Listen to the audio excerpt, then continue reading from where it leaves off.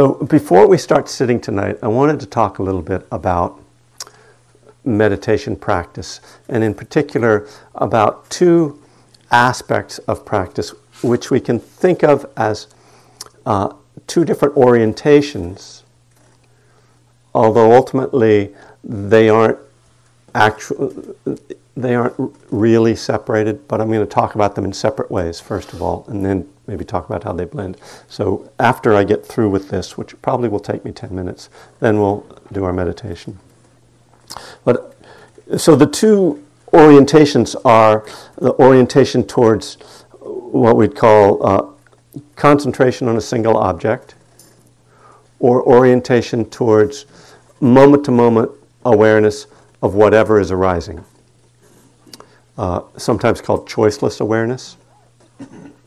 So the Buddha recommends that if the mind is kind of scattered or you're unsettled, that you start to focus on a single object. So that's what we typically use the breath for. But you can use many, many different objects. You can use sound. Many people use sound. You can use a mantra. You can use visualization.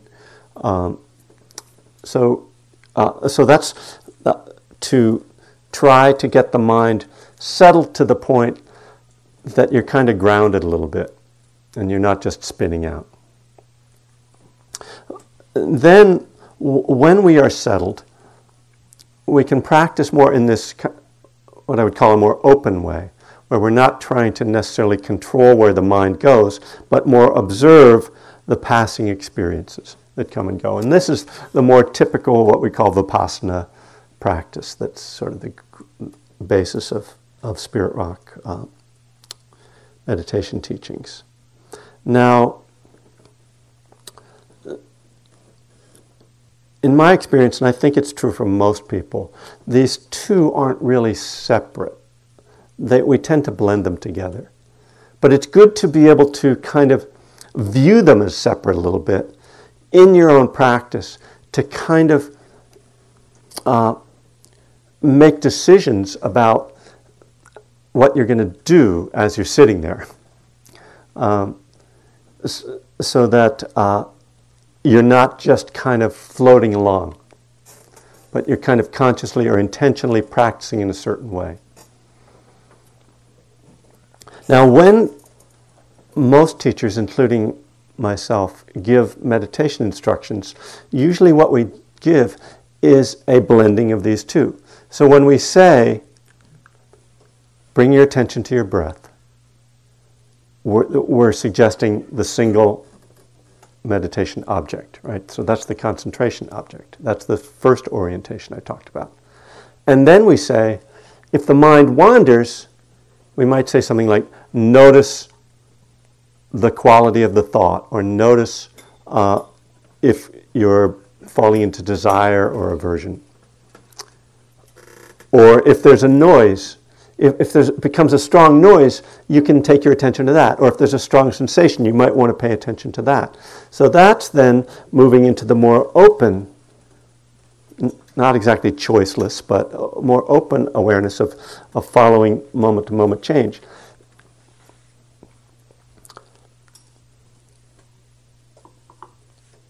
I think most people, I know in my own practice, I kind of blend these two together because I'm sitting and I'll maybe start with the breath and then I'll kind of open up a little bit and I might be doing okay, and then I'll kind of find that I'm kind of, I'm spacing out now, and then I'll just kind of ground again with the breath, center again with the breath for just a few breaths, and then I'll kind of open up again. So this is really about the art of practice and trying to kind of think about it in somewhat mechanical terms, or mechanical for lack of a better word, or systematic terms. Something that isn't ultimately mechanical or systematic, really. One of the problems I have, or frustrations I have sometimes with the way meditation is taught, is that it's kind of describing the mind in a way that really doesn't map with my own experience. It's kind of like everything fits into this nice little box and just do this and then come back, and instead my experience is more like, just much more amorphous than that.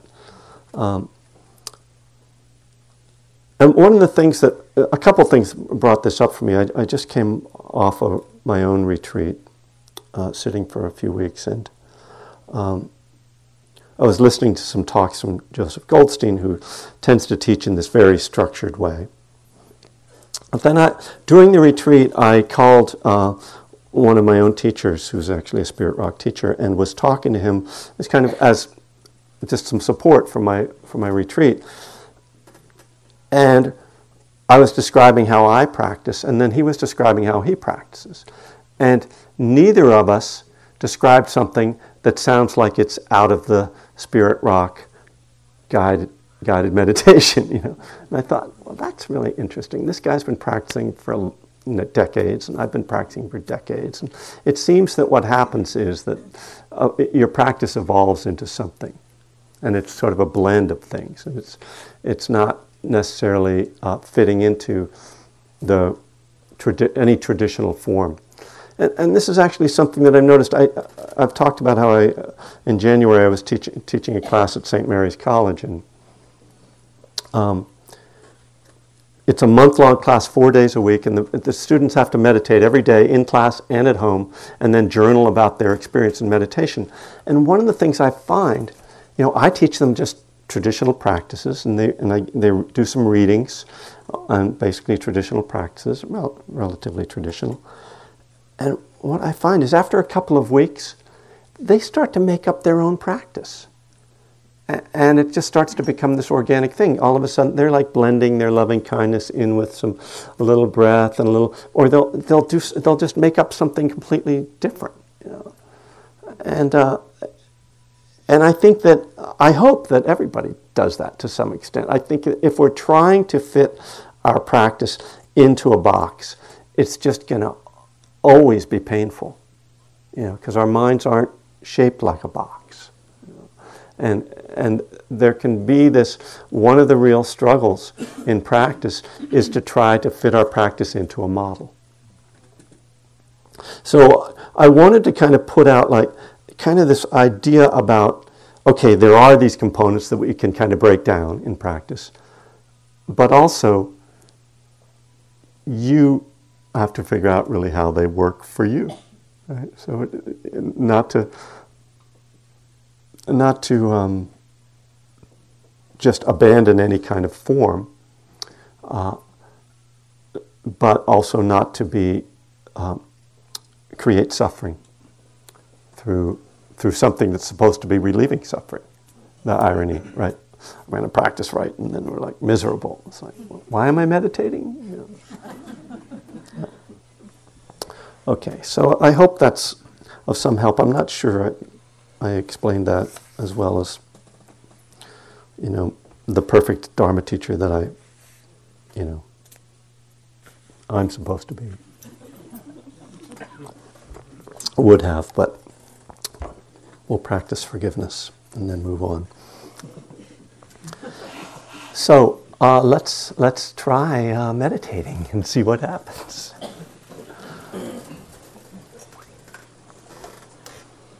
No holding hands during meditation. It's not okay. You can do whatever you want, actually. Just maybe we should all hold hands during meditation.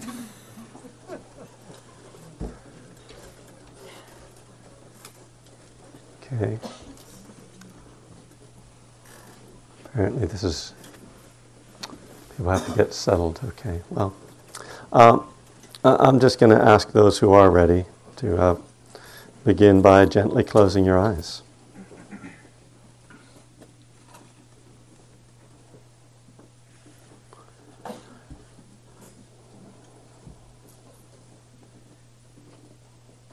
And sometimes the very moment that you close your eyes is the best moment of your meditation. So enjoy it. Nothing's happening yet.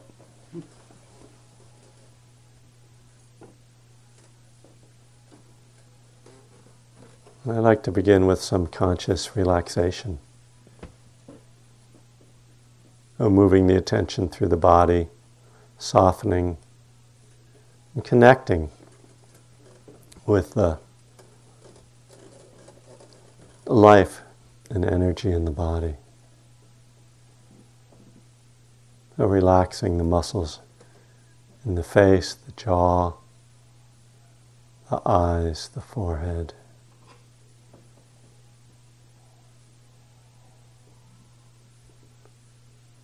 Relaxing the shoulders, the arms and hands.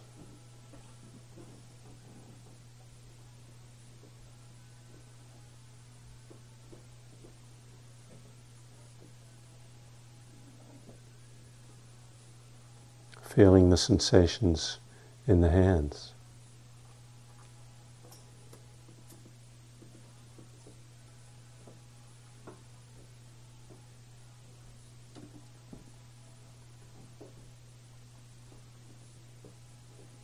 Softening the belly, opening the chest.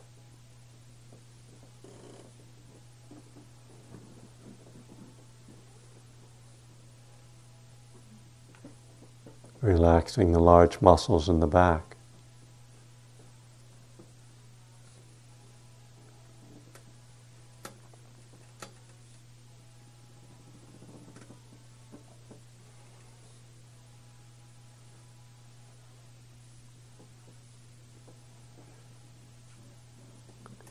Relaxing through the hips and pelvis, the legs and feet.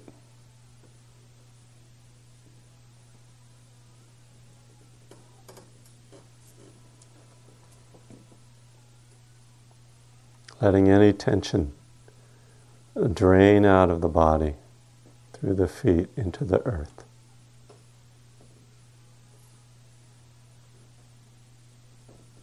As you come to stillness,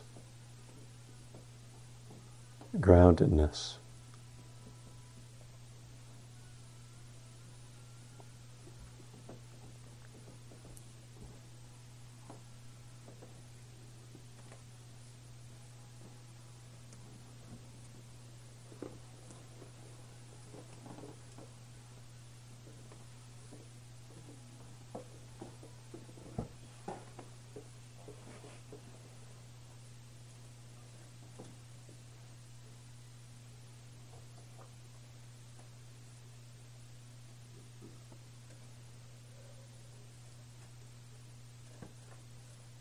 Now, just feeling the body sitting. See if you can be aware of the whole body as a single thing.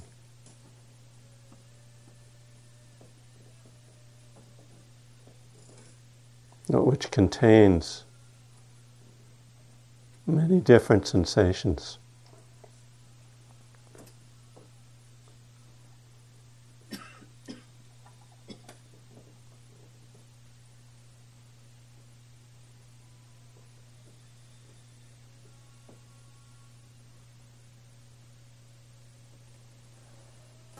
Without losing awareness of the body, opening also to awareness of sound.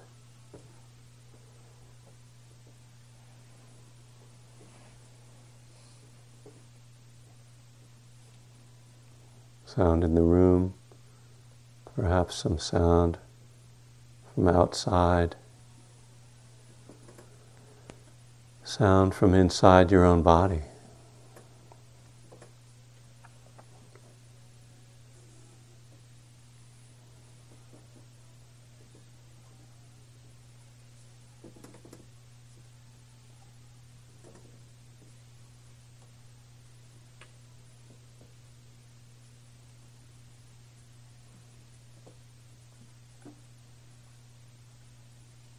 To listen, the mind must become still, just naturally.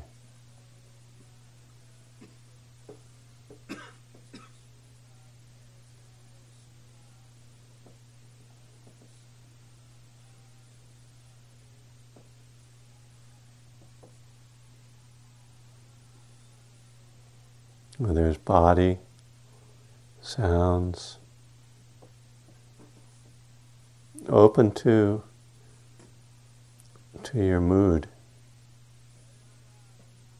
or emotions that might be present right now. You might just call this your attitude or mental state.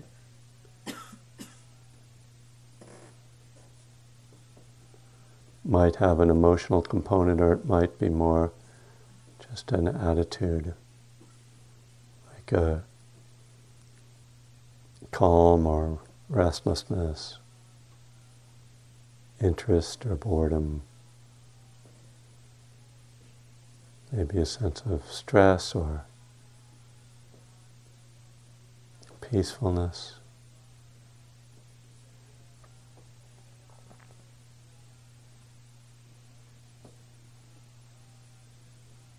May not be definable exactly.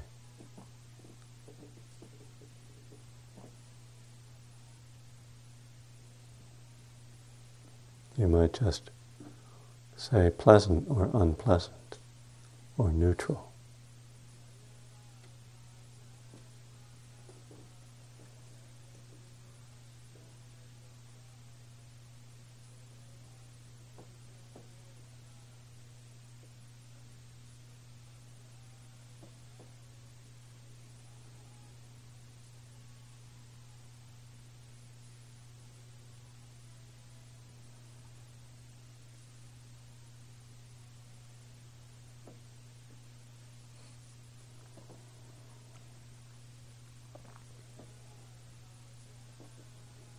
So now we've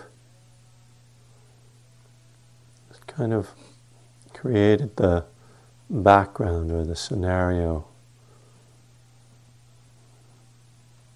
of our moment-to-moment experience. Sounds and sensations, mood, thoughts coming and going.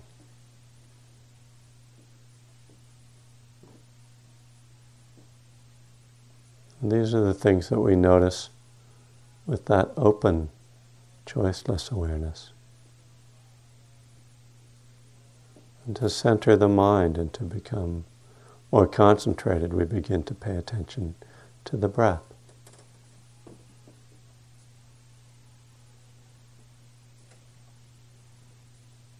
Just feeling the sensations of breath.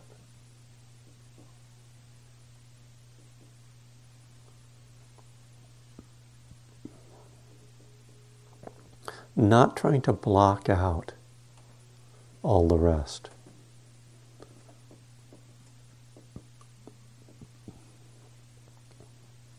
But rather letting the breath be at the center of your experience, while all the rest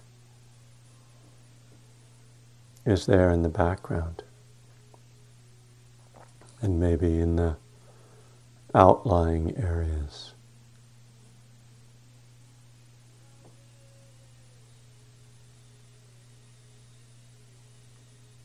One way to experience this is to sense where the breath is spatially in your field of awareness.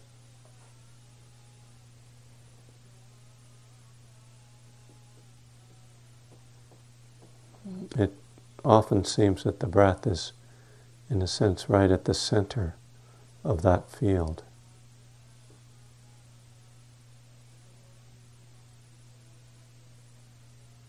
So we bring that into the foreground, while letting all the rest be there, but in the background.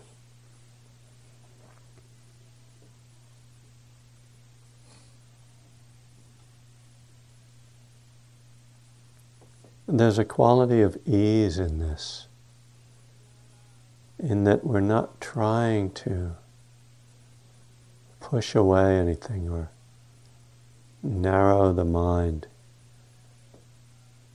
to zoom in on the breath.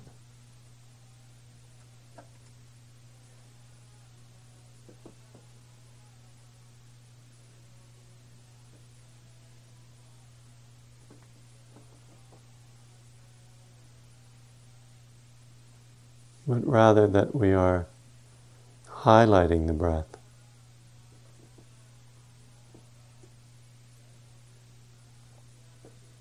While having a sense of the fullness of being.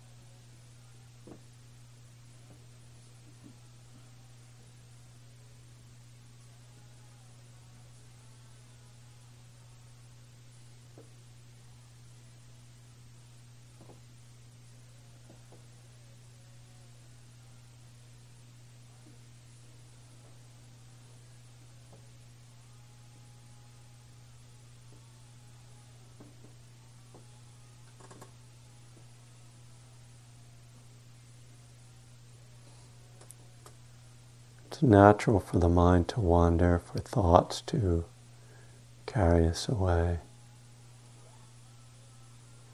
to lose this spacious, present moment awareness.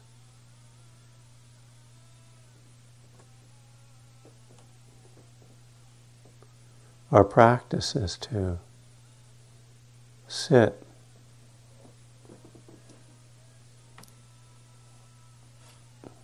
be with the breath and this field of awareness. And then when we lose that, to gently come back and start again.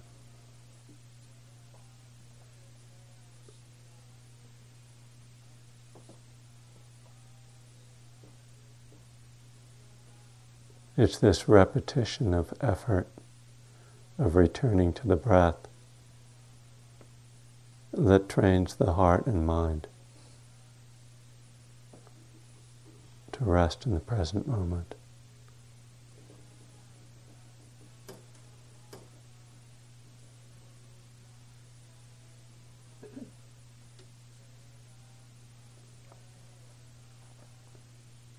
Sometimes it's a great relief to let go of a thought and come back. And other times it's a struggle. The mind doesn't want to let go. Or the thoughts have stirred up messy feelings,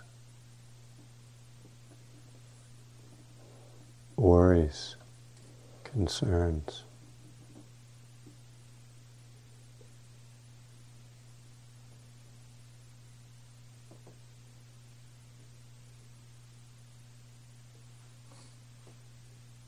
So our practice doesn't always bring us comfort or relief.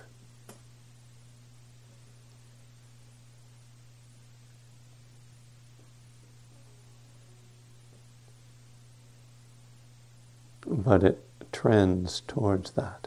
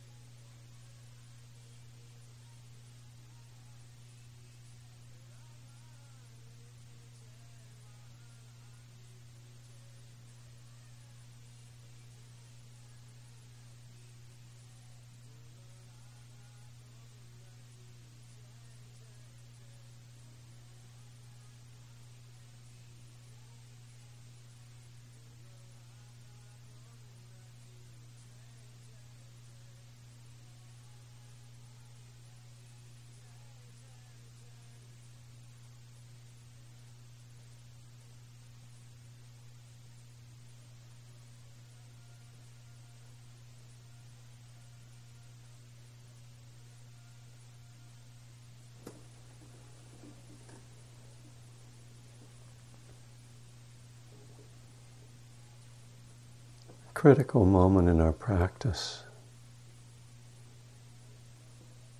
is when we become uncomfortable, whether mentally or physically.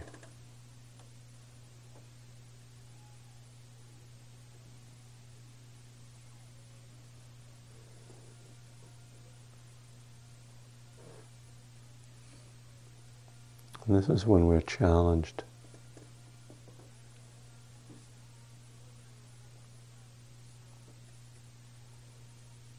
And we're challenged to either go deeper into practice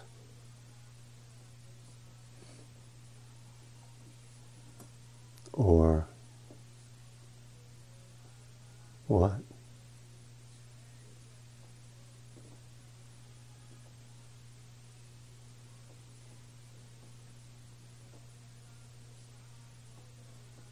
There can often be a sense that we need to find a way out of this, to get around this, to change this.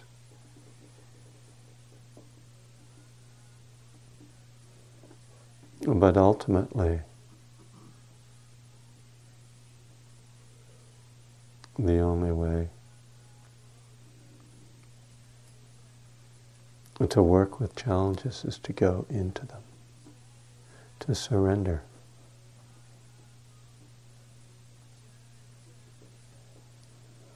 And we have to find out for ourselves what that means, how we can do that.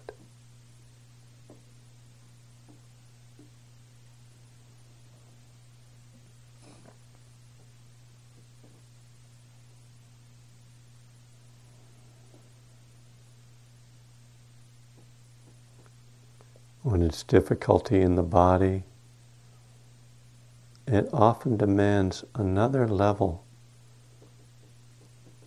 of relaxation.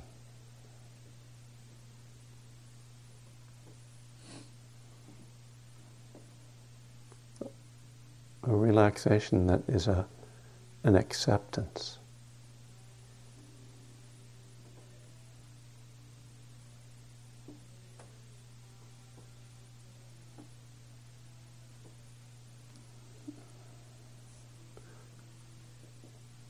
Allowing ourselves to fully feel that which we would like to avoid. The same, of course, is true of difficult emotions.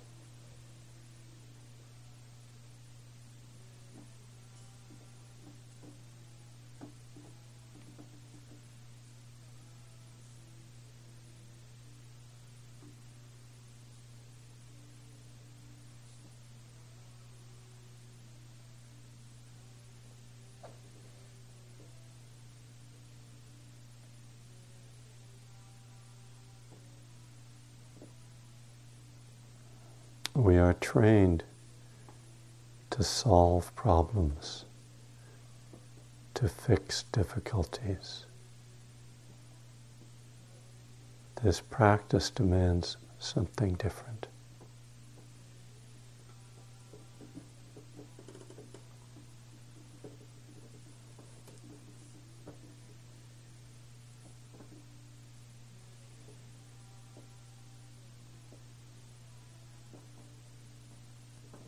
What happens if we stop solving and fixing?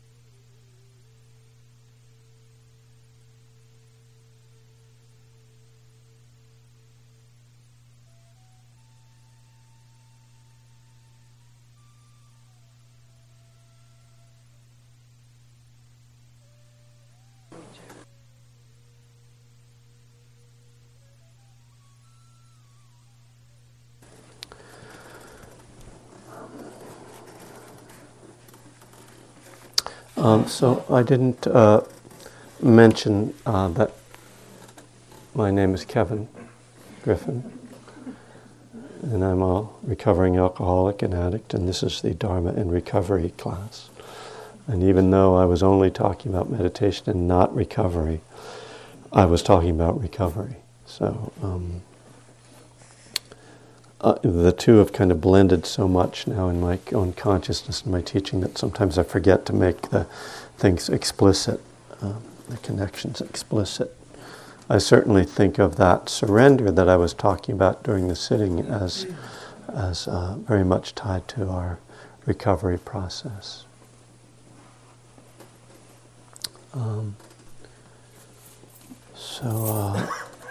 Maybe a question or two before we take a break, if there are any. Yeah.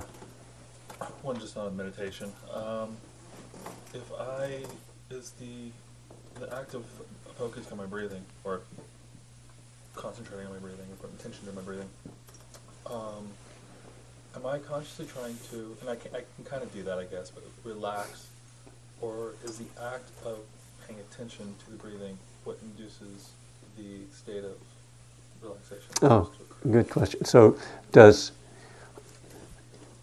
am I supposed to relax, or does paying attention to the breathing help me to relax? Is that kind of the... It's just it's the mere action of, am I also trying to induce this sort of relaxation process?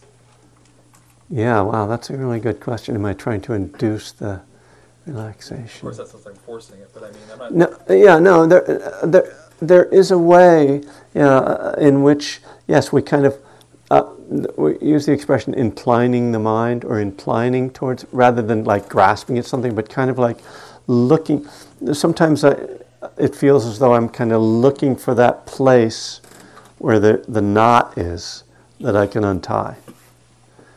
And it's actively doing that. Yeah, but it's very gentle, and it's with the understanding that sometimes the knot's not going to be untied, and sometimes I'm not going to find it, but that I can kind of incline towards that. So there is a gentle effort to relax, and as you say, simply doing the practice without making any effort to have the practice do something. The practice itself induces that effect.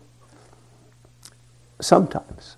I mean, we're dealing with something here so complex, our mind-body system, and we're dealing with it with this extremely simple tool, which is effective, but it's not like a pill or a surgeon's blade. It's not something that's just boom, you're doing it. You're working with a lifetime's conditioning and the stress of the week, and whatever your experience with meditation, your last slip, whatever, all the stuff, and you close your eyes and go, well, I'm going to control my mind now, and you find out, this is why the first step of meditation is seeing that you're powerless over your mind and body. Now, just like with drinking and using or any addiction, when we say we're powerless, that doesn't mean we can't actually do something. We participate in our recovery from addiction and from, and we participate in the development of our meditation, but we're not in control of it. And that's there's a paradox in there, and there's a certain frustration in there. You want to control it, right? But I think that coming to realize and surrender to our lack of control is actually the beginning of a natural meditation practice.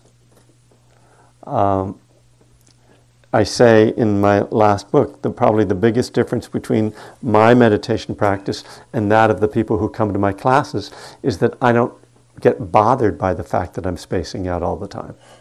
Yeah. When you stop worrying about it, then it stops being a problem. Right? I mean, we create the problem. Oh, the meditation teacher said, I'm supposed to stop thinking. He did, or she did. I didn't really hear that. But that's what people usually hear when you notice that you're thinking, come back to your breath. Oh, that means I'm not supposed to think. Not exactly. So it's really just that kind of surrender to it. To me, I say this so often, to me the foundation of practice is just showing up and putting aside the time. Close your eyes, sit still. Have some forms that you work with, but trust the process. And that's actually going to be kind of what my talk is about tonight too, so I'll get into that. I think that's really a good question to just take a break on. But before we take a break, two things. One is, I think it's a really good idea if people get to know each other here a little bit, at least say hello. This is a group that's got a particular orientation. We share something, and only by talking to each other do we find out exactly what. So I really encourage you to, meet the people around you, greet them. This is, and we'll take a long enough break so that you can have a little chat. And then I just wanted to mention this weekend here. There's a benefit. This is for the Spirit Rock Scholarship Fund. Qigong, Wisdom Healing Qigong with Master Ming Tung Gu, who was really, one of the really respected Qigong teachers. So it's all weekend, Saturday and Sunday. And then there's a healing canopy tomorrow night. And anybody who knows what that is can tell us. It must be Qigong stuff. So let's take a little break and we'll ring a bell and come back in a little while. Thank you. And tonight it's going to be step 3 in one way or another.